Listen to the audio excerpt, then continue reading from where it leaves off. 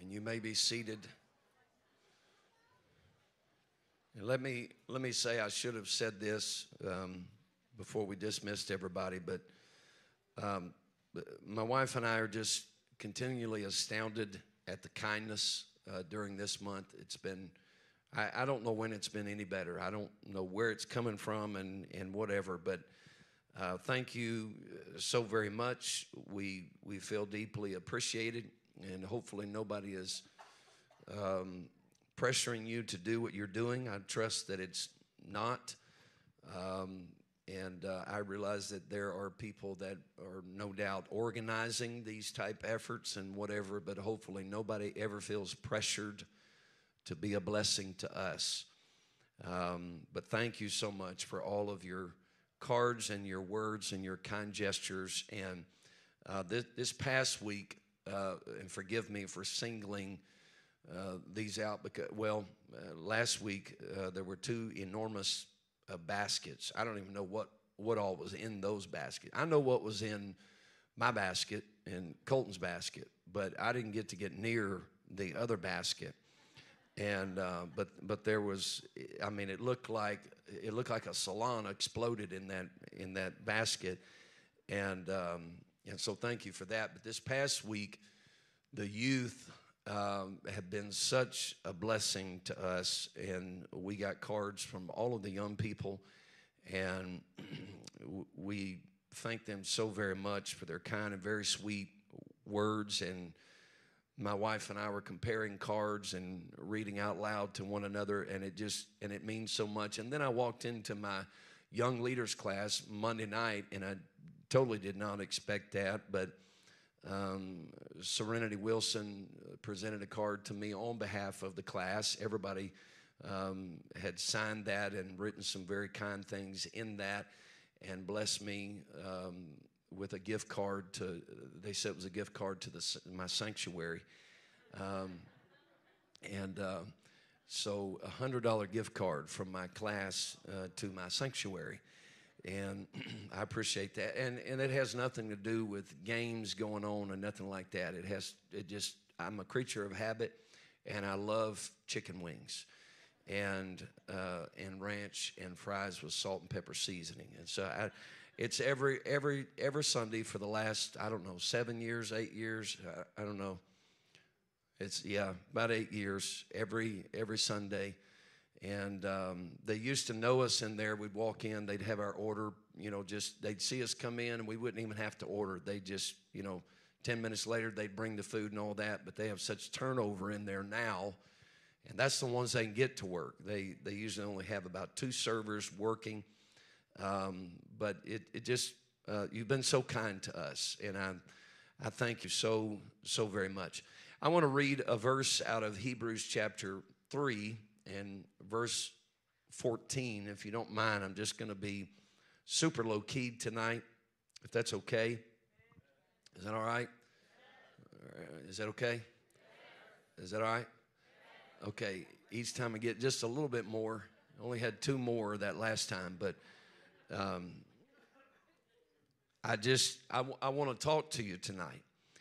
Hebrews chapter 3 and verse 14, for we are made partakers of Christ if we hold the beginning of our confidence steadfast unto the end. That's a little vague, so I want to read it out of the Living Bible.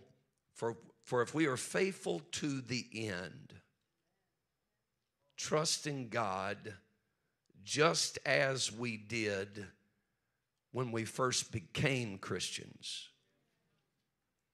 we will share in all that belongs to Christ.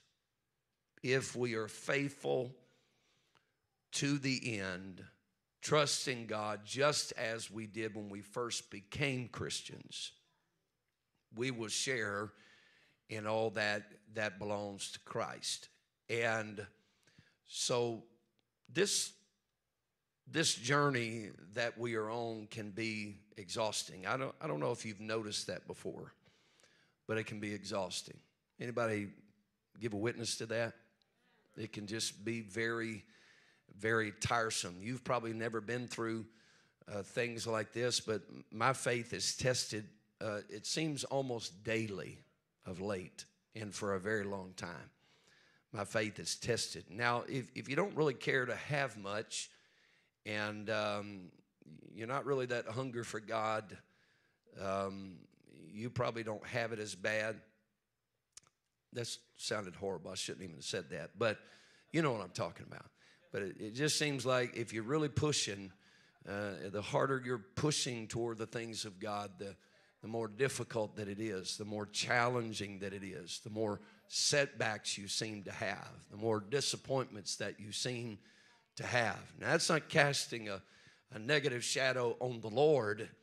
That's just a part of this life. And I think as you're pushing forward, there are things that have to be cut away and things have to die, and you have to acquiesce and you have to resubmit and resubmit and resubmit and double down and dig down and get a hold of something that you hadn't had a hold of before and continue pushing, continue pushing. And so I want to talk a little bit along those lines tonight. In the scripture, you will notice that the first 3 chapters of the book of Genesis are very similar to the last 3 chapters of the book of Revelation. What happened in the first 3 chapters of Genesis, the exact opposite happens in the last 3 chapters of Revelation. In the book of Genesis, in the first 3 chapters, the curse begins. And then we read in the last 3 chapters of Revelation that there shall be no more curse. In the first 3 chapters of Genesis, death comes into the world by sin. And in the last 3 chapters of the book of Revelation, the Bible says there shall be no more death. Now, this is for the saved ones, of course. In Genesis, we find the tree of life spoken of, and then it just kind of disappears off the scene. We don't hear anything else about it, but then it reappears in the book of Revelation in the final 3 chapters, and it is given back to man, the leaves of which are for the healing of the nations. In the first 3 chapters of the book of Genesis, we find creation spoken of. And in the last 3 chapters of the book of Revelation, we find that he has recreated now a new heaven and a new earth. In the first 3 chapters of Genesis, we find that God himself becomes the light, or that there is light that comes into being. He says, let there be light. And then in the final 3 chapters of the book of Revelation, God himself becomes the light, and the Lamb actually is the light of that city. Amen. In the book of the first 3 chapters of the book of Genesis, in the beginning of the book of Genesis, we find that everything is chaotic. And then in the last 3 chapters of the book of Revelation, peace has come and order has been restored and everlasting life has been granted to those that were saved and those that endured to the end, those that stayed steadfast in the end the same way that they did when they first became the children of God. Now, the Bible is written in a span of ages. And it's not written by one writer. It is written by one author. But there are many writers. And there are 66 books. And it spans well over a millennium of time. Now, we kind of take that for granted. We pick the Word of God up and we're reading it. And it's just kind of, oh, this is just something that happened here. But to think about the miracle of the Word of God, for anybody to think that they can discredit the Word of God, they're just not studying the same Word that I'm studying. I mean, we're talking about people from thousands of years ago that are writing under the inspiration of the Spirit the same words as people that are thousands or 1,000 years after them or hundreds of years after them. All of these writers coming together. And at first glance, there are times that the Word of God would seem to contradict itself. But careful study, digging into it, tells us that there are no contradictions in the Word of God. And to think about this masterpiece of how the Lord started with creation and the world that we're in today, the technology that we have today compared to the ancients, going all the way back to the Garden of Eden, and how primitive that man was, and how man has evolved through all of these millennials and these ages and these eons of time. And the Lord has so carefully woven the tapestry of His Word together so specifically and so precisely that everything fits hand in glove. Now, just follow me for a moment. I don't know if you've noticed, but mankind is pretty fickle. I mean, people can't make their mind up. And they make their mind up one day, and then flesh gets the best of them, and they become a totally different person down the road. Sometimes that's good, and sometimes, that's bad. They're one person here, and then they're a different person down the road. That could be from sinner to saint, but it could also be from saint to sinner. Mankind is fickle. And to think that God can get mankind to function and operate according to His divine plan, to make sure that everything falls in perfect sequence, not only with the specific details, the typology of the New Testament that became the spiritual fruit and fruition of, the Old Testament, and the spiritual fruit and fruition of the New Testament, not only getting them to cooperate with the activities, but the timing of it, the exact timing of it. The Lord works by words and He works by numbers. That's the way the Hebrew alphabet is. Every letter is assigned a numerical value. The reason for that is because God works with words and numbers. So it wasn't just basic instructions that that God was getting man to cooperate with, but it was the timing of all of this to make sure it would happen in the 7th year and on the 7th day, and that this would happen in the 6th month or the 3rd month on the 15th day of the month in the 1st month, and that they would practice and do all of these things, and all of this up to Calvary. And everything that surrounded Calvary, the Lord knew beforehand who was going to be involved in that process. We don't find examples of Jesus calling someone to be His disciple and then rejected it. Have you ever thought about that? All 12 of them responded quickly and precisely to the call of God. There was none of them that said, you know what, I'm going to pass on this one, maybe call somebody else. I don't know who you are. You're kind of a strange guy. I've heard some things about you. We've never met, and I don't really respond to strangers and talk to strangers like that. No. It was the divine plan of God to get all of these men surrounding Jesus, and in the midst of them to make sure there was going to be a betrayer. To think about the intricacy of all of that kind of stuff, and it culminating one day when the trumpet's going to sound. There's going to be a white throne judgment. There'll be a battle of Armageddon. The blood will flow up to the horse's bridle of the enemies of God.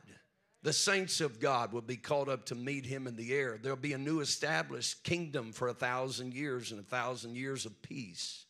The lion will lay down with the lamb. The child will play upon the nest of the adder. These things are going to take place because of God's divine plan. Now, if you're one of these people in history that God so chose to be a part of this grand master plan, you have to think that they only saw what they were participating in within a small window of time. Now, some of them lived 900 and something years, but compared to the entire human race, Can you imagine living 1/6 of the entire human race? Does that sound right? Am I doing my math there right? There was people that lived 1/6 of the entire human race, but even for them, they saw what was going on in their world at their time, in their life, with a small window of time. And they had no way of truly conceiving what God was really doing with the entire human race. But the process would continue. And the Lord was going to find a man. He was going to find a woman. This was going to happen. This king was going to be anointed. These battles were going to be waged. These things were going to be fought. Land was going to be attained. And the temple was going to be built. Christ was going to come. Prophets were going to rise. Apostles were going to be chosen by Jesus Christ, and then Saul, who became Paul himself, and then this entire word was going to be given to future generations. I'm just trying to, in a nutshell, build this understanding of the fact that nothing that goes on in the kingdom of God is an accident. There's nothing that goes on. And yet, between Genesis in the first 3 chapters and the final 3 chapters of Revelation, there is all of this uncertainty. There's all of this up and down. It's triumph and it's upheaval. It's defeat and it's disaster. It's catastrophe and it's great victory. And exaltation, it's visions, it's dreams that are given, and God's revealing and God's revealing. But still, the human race is looking through a glass darkly. But through all of this, you have to know that these men and women of the Scripture, don't you think that their curiosity was as much as ours is?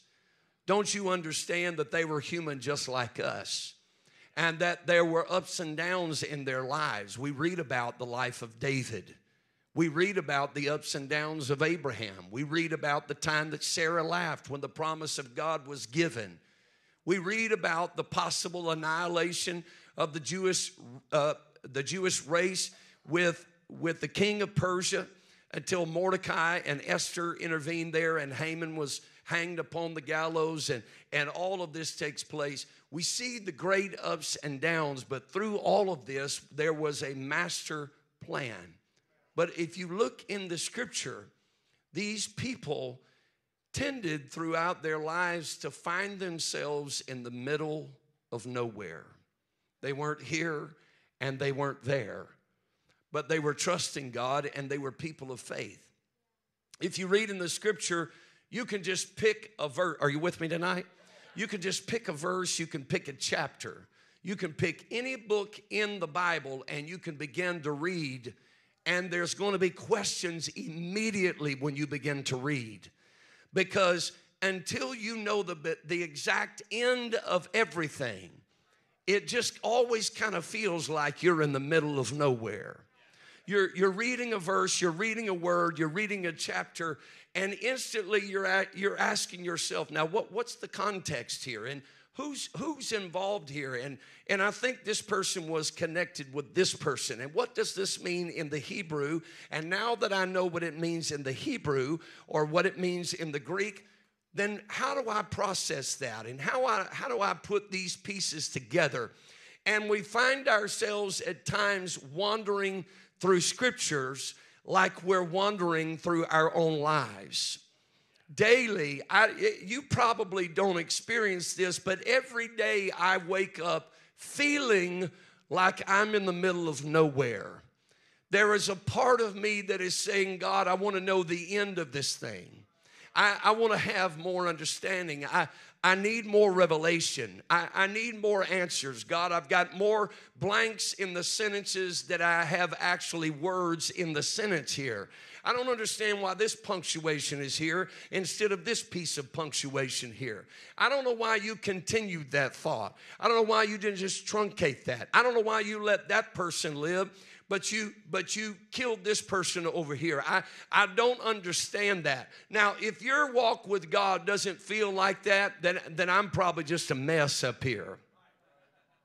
But even in life, getting laid off a job and bills piling up, or maybe it's surplus, maybe it's times of plenty, but there's other things going on. There's emotional issues, or there's loss, or there's sickness, and we're trying to figure this out.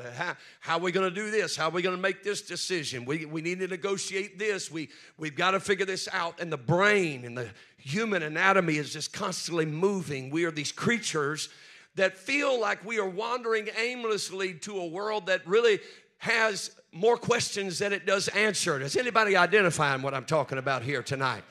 We've got so many questions through all of this, and we spend our lives really feeling like we're in the middle of nowhere.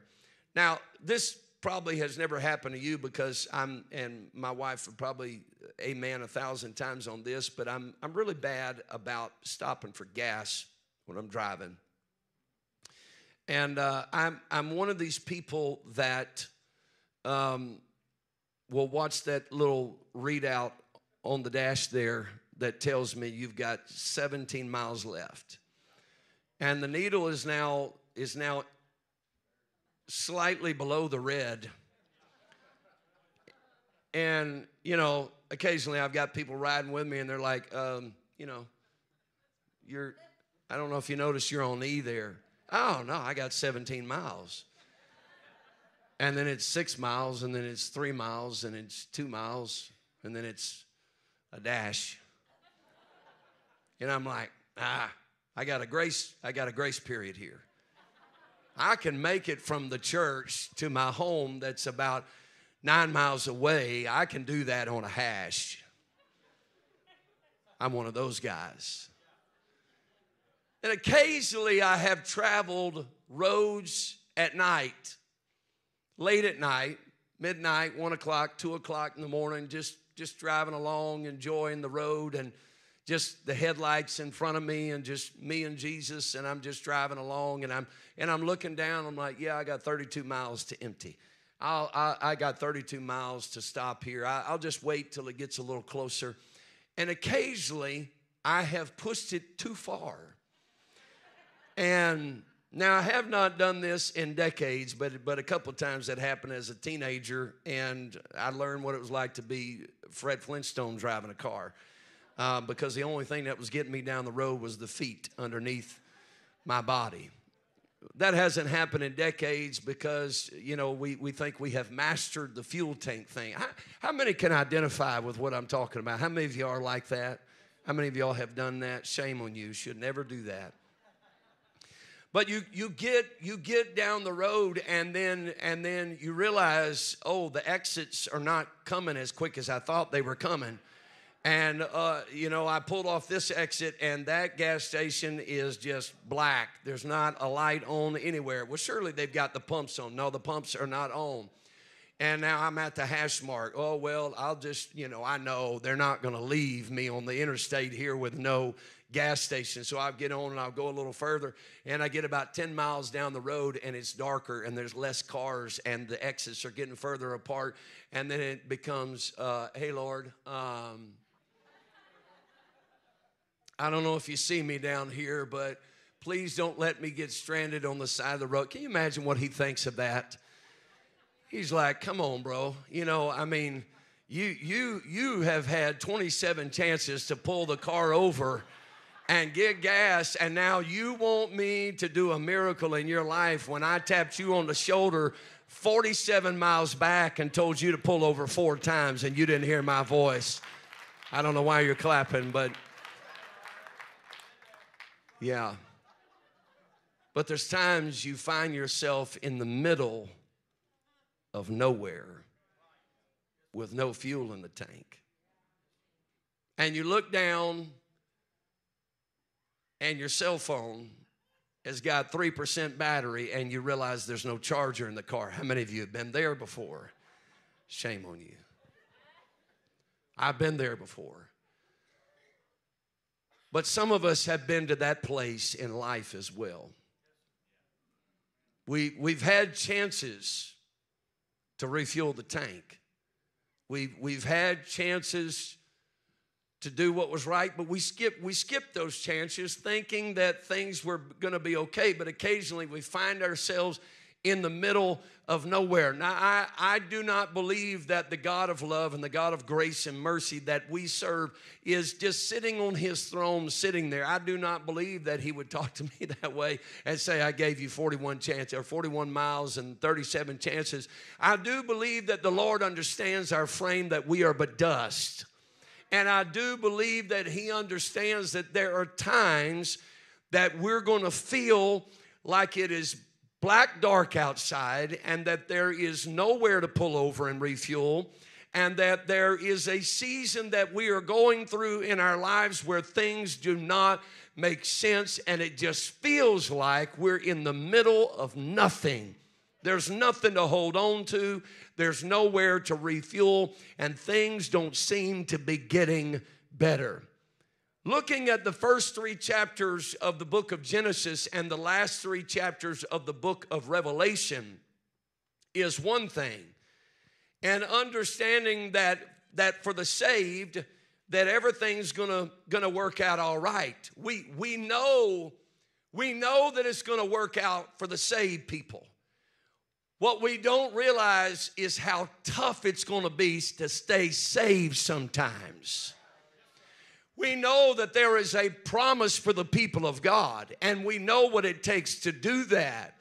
But sometimes it gets dark outside, and sometimes the exits are not as close as we thought that they were going to be, and we find ourselves between here and there with nothing to hold on to. I actually looked up the term "in the middle of nowhere," and I was shocked to find out that it actually has a dictionary definition in the Oxford Dictionary, and is defined as a place that is remote or isolated.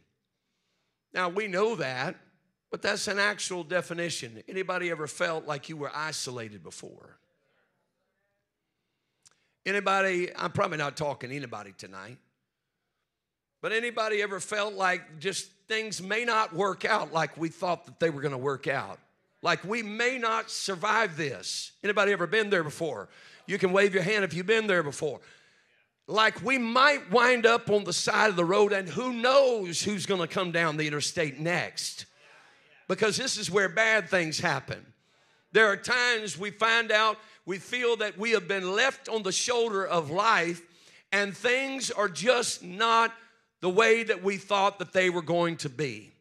The Bible tells us in Hebrews chapter 12 and verses 1 and 2, wherefore seeing we are compassed about with so great a cloud of witnesses, let us lay aside every weight and the sin which does so easily beset us. I don't think he's talking to sinners there.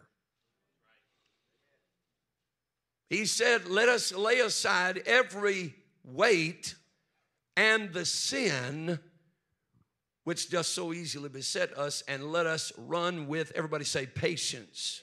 Patience. That's what it takes. Patience. The race that is set before us, looking unto Jesus, the author and the finisher of our what? Our faith. The thing that you need when reason and practicality and resources have all gone out the window. Faith, the thing that's left when there is no other answer to the situation. When it doesn't look like God is going to intervene. When it doesn't look like he's going to help or come through. Faith, he said he's the author and the finisher of our faith. Now, I read to you the text tonight. If we are faithful to the end, trusting God just as we did when we first became Christians, we will share in all that belongs to Christ. In order to be faithful, that means that your faith has to be tested. It has to be proven. It has to be galvanized. There has to be some things that come against us in order for us to prove that we can be faithful when everything's not going okay. When there's abuse and when there's neglect and when we feel isolated and when it feels like there is no answer in sight. And he compared that to the joy that was set before him. He endured the cross for the joy that was set before him. He despised the shame and is set down at the right hand of the throne of God. That tells me that it's okay to hate the situation that we're in, but still be faithful in the fight and in the darkness, and realizing that when you're in the middle of nowhere, when you're not at the beginning and you're not at the end somewhere, we don't have any indication of where we're going next, how we're going to get there, or how long it's going to take to get there. There is nothing to indicate to us that this thing is going to be over anytime soon. And so the only answer to all of this is that we stay faithful unto him, who understood what it was like to be faithful when he endured the cross, because he could look beyond the cross and see the joy that was set before him. And so I want to tell somebody here tonight that may feel like you're in the doldrums and like you're in a place of isolation, and that may feel like you're disconnected, that there's no fuel left in the tank, and like you're in a place where it's too far to go backwards and you're not sure if you have the strength to go forward. Faithfulness is the answer, and Jesus is the author and finisher of the faith that is in your life.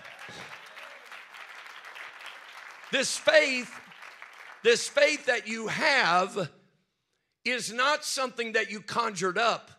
It's not psyching yourself out.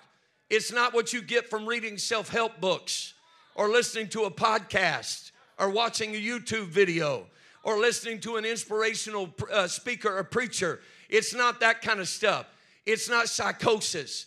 It's not just getting your emotions up somehow. No. This is something that has been imparted to you by the Lord Jesus Christ. And he didn't just put that in you to leave you and forsake you in the middle of it all. As a matter of fact, he said, I will never leave you and I will never forsake you, but I will go with you even until the ends of the world. That faith, he said, I will not only author your faith, but I will finish your faith. I did find out that there is actually a place that is classified. It has already been officially, I don't know how it took place, I don't know what the process was, but there is a place in America that is officially named the middle of nowhere. And it's just outside of Glasgow, Montana. In case you ever want to go there, I thought I'd share that nugget with you. It's a real thing. But there are places in our life that I guess, like being in Glasgow, reminds me of the children of Israel in the wilderness. The Lord never said, hey, 9 months from now, you're crossing over. He never told them, hey, 3 more years and it'll be all right. He never told them, hey, you're going to have to hold tight for another 39 years. The Lord never told them that. The Lord just said, follow the cloud. Now, don't raise your hand. You can raise your hand if you want to. But let's be honest here. Does anybody in your flesh ever get just tired of following the cloud with no answers? Ooh, reluctantly, y'all raise your hand. Like, where are we going? Doesn't matter. We're going where the cloud's going. How long is it going to take? Doesn't matter. He's the author and the finisher of our faith. Are we going to get to see it in our generation? Have no idea. We're just following the cloud. Well, what if it never comes to pass? It will come to pass if we follow the cloud. Now, I don't know if everybody's going to be alive when it comes to pass. I might not even be alive when it comes to pass, because the vision always ought to be bigger than our lifetime. Now, I'm not talking about any one thing. I'm just talking about the places that God leads us as individuals. It is bigger than our generation, and it is bigger than the moment that we're in. And sometimes we just have to find ourselves in a place that is vacuous and empty, and we feel isolated and alone, and it doesn't feel like we're going forward, and it doesn't feel like we're going backward. It just feels like we're in the middle of nowhere. But as long as I'm following that cloud, as long as he is with me in my nowhere, as long as I know that he will never leave me nor forsake me. Can I say to somebody here tonight, you may be disappointed with not having what you want, when you wanted it, and how you wanted it, but you will never be disappointed in the presence of God, because in His presence there is fullness of joy, and at His right hand there are pleasures forevermore. Why don't you clap your hands and give Him praise unto the Lord? I want to know, is anybody willing to climb the jagged rocks of Sinai to do the will of God? Is anybody willing to go through the barren, hot desert sands of the Sinai desert so that somebody somewhere can get to the promised land of Canaan, so that the plan of God, so that you can be a part of God's story? These men in here didn't have the answer of 20/20 vision looking back. They didn't have hindsight. They weren't able to have hindsight in the wilderness. They weren't able to say, hey, if we could have just held on for another 3 years, we would have made. They didn't have the benefit of that. All they had was faith and believing the word of God. Jacob, wandering through a wilderness, has a vision of Jacob's ladder. Elijah, running from Jezebel, sitting by a brook, fed by ravens, under a tree, wishing that he might die in the middle of nowhere. Moses on the backside of the desert with a 40-year memory of a murder that he could not seem to get off of his conscience, and nobody came to look for him. We don't have a record that any of his buddies in Israel, or the palace that he grew up in, or Egyptians that he worked alongside, the students that he went to the Egyptian schools with, the people that he was raised up. We don't find evidence of anybody looking for Moses once he left that place. And for 40 years, even though he found his wife there, even though he established a homestead there, even though there was a family that God gave to him in that Ethiopian village there, even though all of that, he kind of made a life for himself. But how many of you understand that when you're running from your past, even in your present, you feel like you're kind of in the middle of nothing, and you can't shake the guiltiness and the things that won't get off of you and won't let you alone, and the shame that is following you. But that being in the middle of nowhere did not stop God from speaking to him in a burning bush and sending him back to somewhere to deliver the people of God. I want to tell you that God is in your nowhere, and He is taking you somewhere. Oh, somebody ought to praise Him tonight.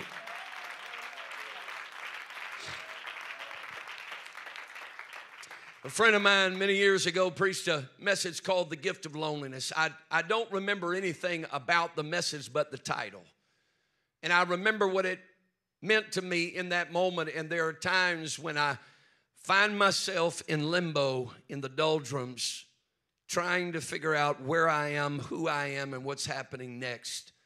I remember the title to that message, that loneliness is a gift and not a curse. Because the Bible speaks of Jacob in Genesis 32 and 24, and it talks about him wrestling with an angel until the breaking of day. But we just kind of skip over the first few words of that verse, and it doesn't seem like a big deal when you think about it. Of course he was. But that verse begins by saying, and Jacob was left alone. Can I tell you that there are times in your life that God will put you in a place where you are left alone? Nobody's there to encourage you. Am I talking to anybody here tonight? Nobody's there to pep you up, to brag on you, to make you feel better. Nobody's there to tell you it's going to be all right. Nobody has any answers for you. Nobody's there saying, hey, and I'm praying for you. No, hey, I'm fasting and I'm praying for you every day. No, nobody's there.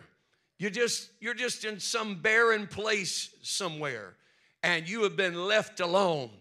And can I just extract something from this story here and tell you, You may be about to get a visitation from an angelic host. There may, thank you, all 19 of you clapping here tonight. That's all right, that's all right. But I'm going to tell you, your greatest encounters with God is not going to be while you're in the middle of the crowd. It's not going to be at the party. It's not going to be at a birthday celebration. It may not even be on a Sunday night service. It may be in a time where you feel like nothing's going right in your life, that nothing's happening, that every decision you make is the wrong decision and the ground is crumbling beneath your feet and all of your friends have forsaken you because they're tired of hearing your complaining, you're moaning and groaning, and you have been left alone. But can I tell you, there may be an angel on the way that's ready to wrestle with you until the breaking of day. There may be something that you're about to come out with that's going to change the way that you walk, change the way that you talk and communicate, and change your entire perspective of God. Can I tell you that loneliness is a gift? It's not a curse.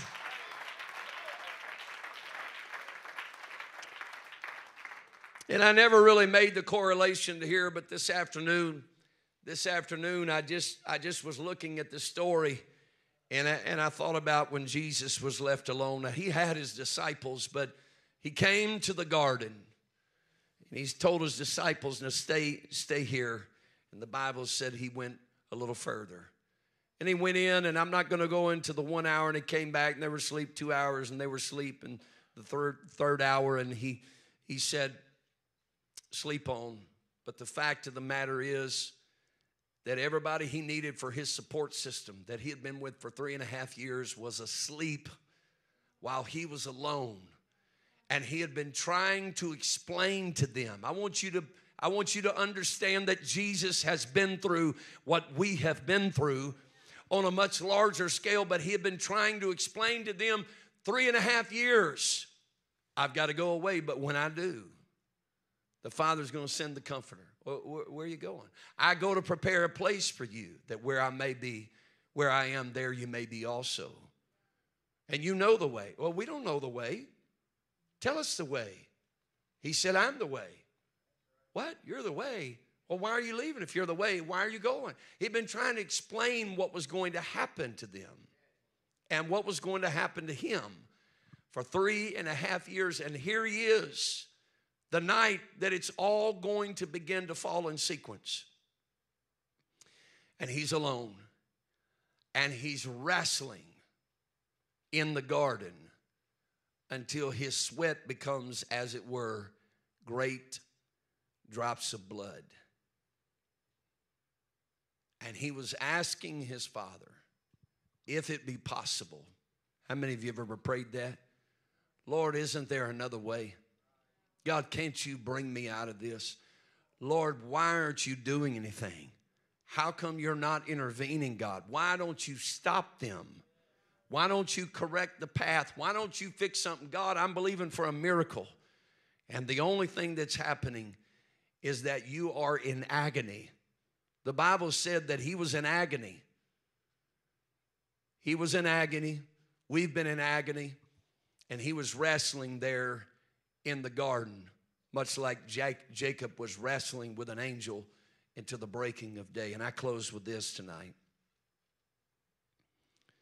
Jeremiah chapter 29 and verse 11. You've heard us quote it many times. I usually quote it wrong.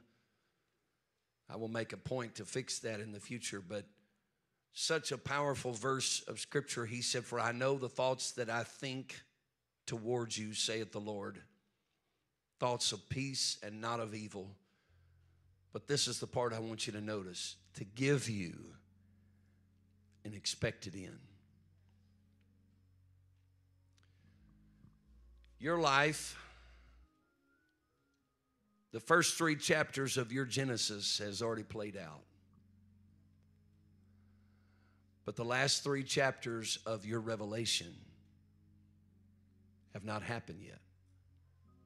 There's an unfolding revelation in your life, but the revelation of God in your life is not complete. The revelation of your purpose and your ministry is not complete. The revelation of your future and your destiny is not complete. The conclusion has been written in heaven, but you're unaware of it because you're between Genesis and Revelation, feeling like you're in the middle of nowhere. Trust and faith are the factors that will sustain you throughout the entirety of your life. And I want to tell somebody in this place, do not give up. The Holy Ghost has been talking to a lot of people in this place tonight. Don't give up. Don't throw in the towel. This afternoon, as this word was germinating in my spirit, I began to see the faces of people in this church, people that I've talked to. I've heard your stories. I've heard your testimonies. I've heard your petitions. And so has he. And the Lord is saying, if you'll keep the faith through the middle of nowhere, I'm going to take you somewhere. But if you give up, if you throw in the towel, if you get frustrated and quit, you'll never make it to somewhere. Tonight, the Lord wants to minister to somebody's heart in this place. The Spirit of the Lord is in this place, and he is reaching down into somebody's life. And he's trying to tell you, it'll be okay if you'll keep the faith. I wrote 66 books, and I gave them to humanity. I raised up prophets, and I gave revelation. I set up kings, and I took them down. I pulled the puppet strings of nations. And if I can do all of that, I can certainly make sure that every detail of your life falls in order in the time when it's supposed to fall in order according to my master plan. Jesus has a master plan for your life. Don't let the enemy tell you that you're a mistake, that you failed God, that God's mad at you, that he's forsaken you, that he's let you down, that you're not going to make it all the way there. You are going to make it. I want you to pray with me right now, would you? Would you lift your voice and lift your hands if you feel like it? And I want you to just tell the Lord, God, I trust you in my nowhere. I have faith, Lord, tonight in my nowhere. I'm trusting you, Lord, through every battle, through every dark mile. There's been some times, God, that I let the fuel tank get down on E, and I didn't realize that there were no more stations to refuel for a long time. I've let myself get to a place, God, where my battery was almost dead, where my spirit was depleted. Oh, God, I remember you looking at the Apostle Peter and saying, Satan would desire to have you that he may sift you as wheat. Lord, I understand there's an enemy out there, Lord, that would desire to sift me, to rob me of my sanity, to rob me of my peace, to clothe me in depression and oppression in the name of the Lord, oh God. But I trust you right now. I trust you, Lord. I have faith in you. I have faith in you. Come on, I'm preaching to somebody right now. I'm not going to let it go until the Holy Ghost finds who it is. He knows who he's talking to here tonight. And the Lord's telling you, I'm taking you somewhere. I just need you to follow the cloud. I need you to stop trying to predict what's going to happen next. I need you to stop getting frustrated when it doesn't happen. In the name of the Lord God, I pray, Lord, that you would move us by faith. Come on, greater faith. I need somebody to call out to him. Lord, I trust you right now in every darkness, in every valley, in the wilderness, Lord, in the dry places. I trust you, oh Lord God, when the jackals are out at night. Oh Lord God, in the name of Jesus, the slithering snakes of demonic spirits, Lord, when they attack, I trust you, Lord, in the attack. I trust you on the backside of the desert. I trust you, Lord, when my head is upon a rock in the middle of nowhere, Lord. When nobody's around, when I'm left alone, God, I believe that I'm about to have a wrestling match with heaven, Lord, and I'm going to walk out different than I came. I believe that I'm going to have a dream like Jacob did and see a ladder that reaches heaven and see the angels of the Lord ascending and descending and ascending In the name of the Lord God, I pray that you move, Lord, on the lives of people in this place. Come on, I know some of you didn't expect to be ministered to tonight. You just wanted a little Bible study. But the Holy Spirit is here right now to minister to every person. If you're depleted, the Lord's still here with you. If you're discouraged, the Lord is still here. If you're feeling empty on the inside, if you've been left alone, the Spirit of the Lord is here to encourage you and to lift you up. In the name of Jesus, in the name of Jesus, why don't you stand and praise Him tonight with your hands lifted? Why don't you stand with your hands lifted and praise Him right now?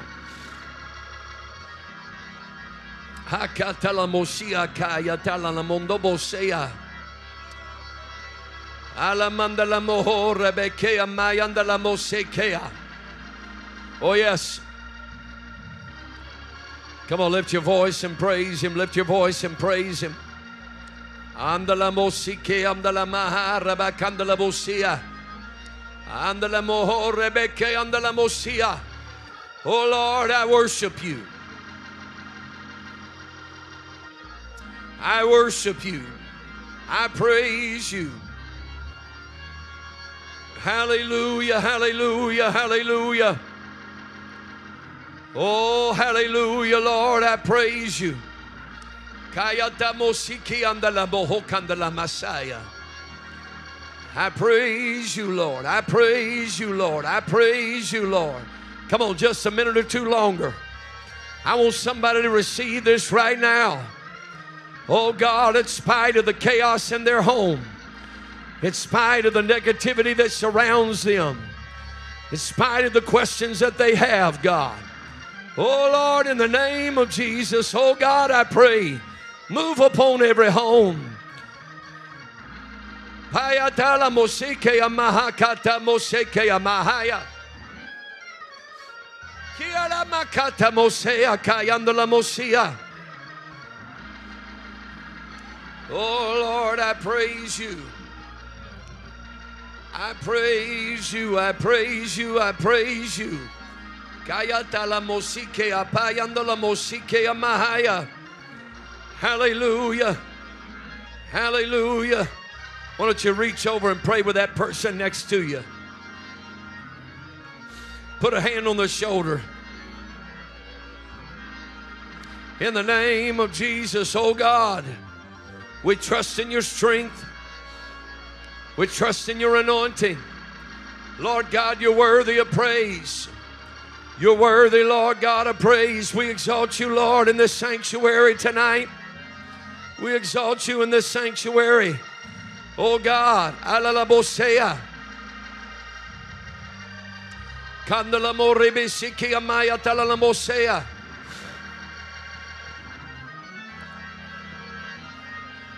Katalamoseke amaha katalamosiki amaha katalamosea.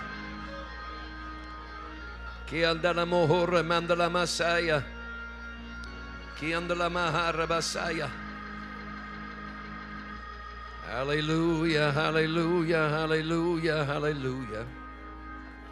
I praise your name. I praise your name. I praise your name, Jesus. I thank you, Lord. I thank you, Lord. Would you clap your hands unto the Lord and give Him praise?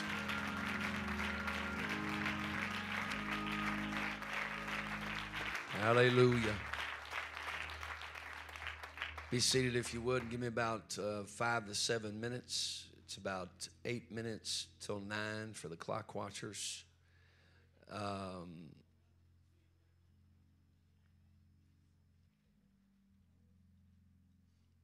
Small groups. Our staff